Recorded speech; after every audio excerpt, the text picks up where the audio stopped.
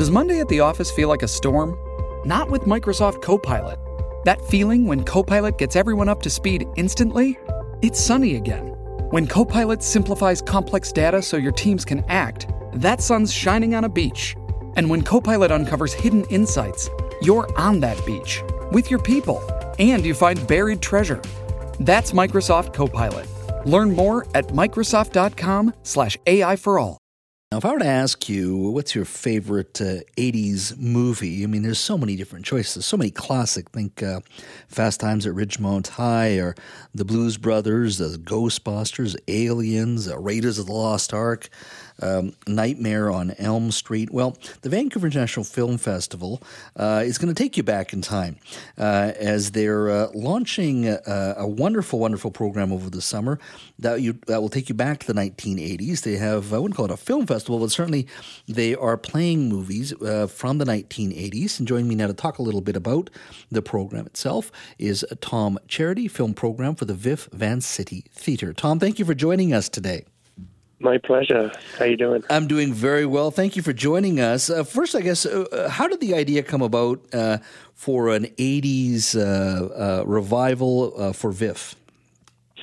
Well, last summer we did the 1970s. We were reopening from COVID, and audiences were really kind of slow to come back to cinemas. Mm-hmm. And there was also a bit of a kind of dearth of new films to show. So we thought we'd embrace some classic cinema from the 1970s, and it was a big success. We showed 70 70s films between July and August last year. So on the back of that, it was kind of a no-brainer to move forward a decade, and we've just started running the 80s, and that's going to be 60 films playing between now and the end of August. End of August. And how did you go about choosing those films? I mean, it's also subjective. Was there any particular criteria, or was it on box office success? How did you go about choosing sort of these movies? Trying to tell the story of the decade, the kind of movement of the historical zeitgeist of the 1980s. So if you were to buy a season pass and immerse yourself in the full 60 films, this week we're starting out mostly with films from 1980 and moving chronologically through the years, ending up with things like Do the Right Thing and Sex, Lies, and Videotape right at the end of the season. Oh, wow. So that was one criteria, kind of to try and tell that overarching historical story of the cultural shifts.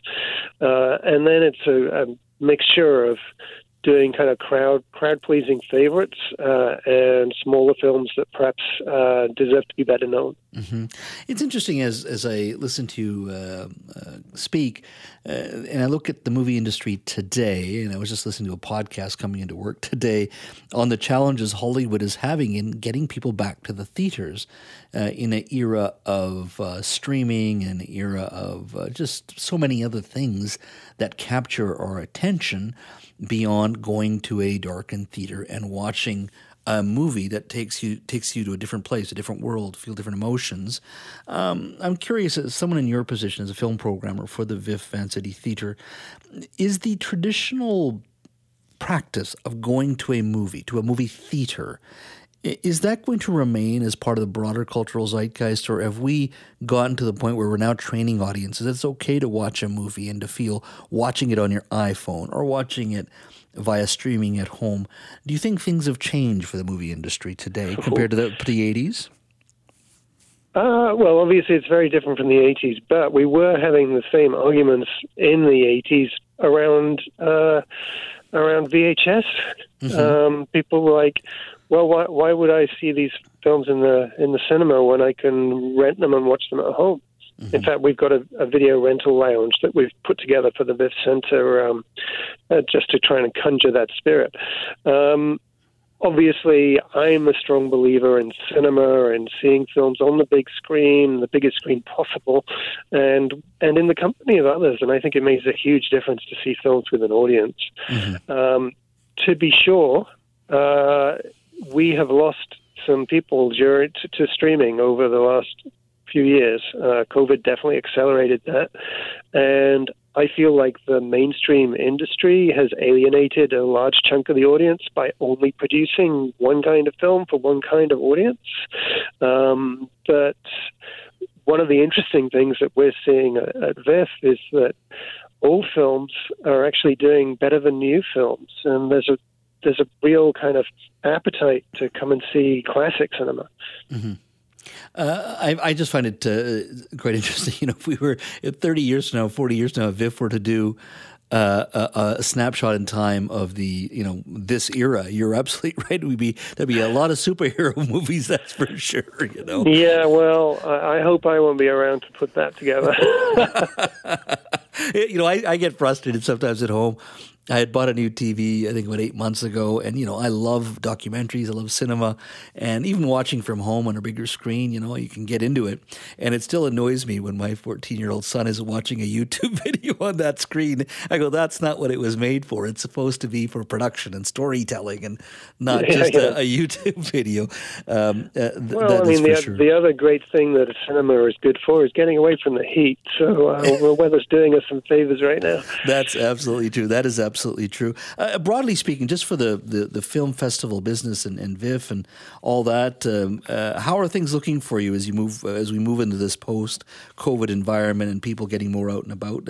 How has it helped? How has it been with the film festival business? Oh, it's going in the right direction for sure. We're seeing incremental increases in the audience at the VIF Center year-round, month on month. So that's very encouraging, and there's that kind of shortage of new films that I mentioned being made during COVID. That's kind of disappeared now. So we're back to being inundated with submissions for the festival. That's excellent. More than ever, actually. That is excellent. And so if people wanted to get more information on your Back to the 80s series, where can they go, and what nights will you be playing these movies? It's pretty much every night. VIF.org is the website, and I'll mention a couple of highlights. Like this weekend, we have E.T. and the original Raiders of the Lost Ark. Seems like a good time to revisit that film. Mm-hmm. And we also have a double bill of Martin Scorsese's Raging Bull and The King of Comedy happening this weekend. And we've got a celebration of 80s musicals happening on Tuesday the 11th. Kind of the highlight reel from Fame, Footloose, Flashdance, all those 80s musicals on Tuesday night. That sounds like a great week ahead, that's for sure. There's some great movies and some great musicals as well. It's just when you mentioned Footloose, right away that conjures up memories for me, that's for sure. Tom, thank you so much. I look forward to chatting with you in the near future, and all the best to you this summer with the 80s revival. Thanks so much.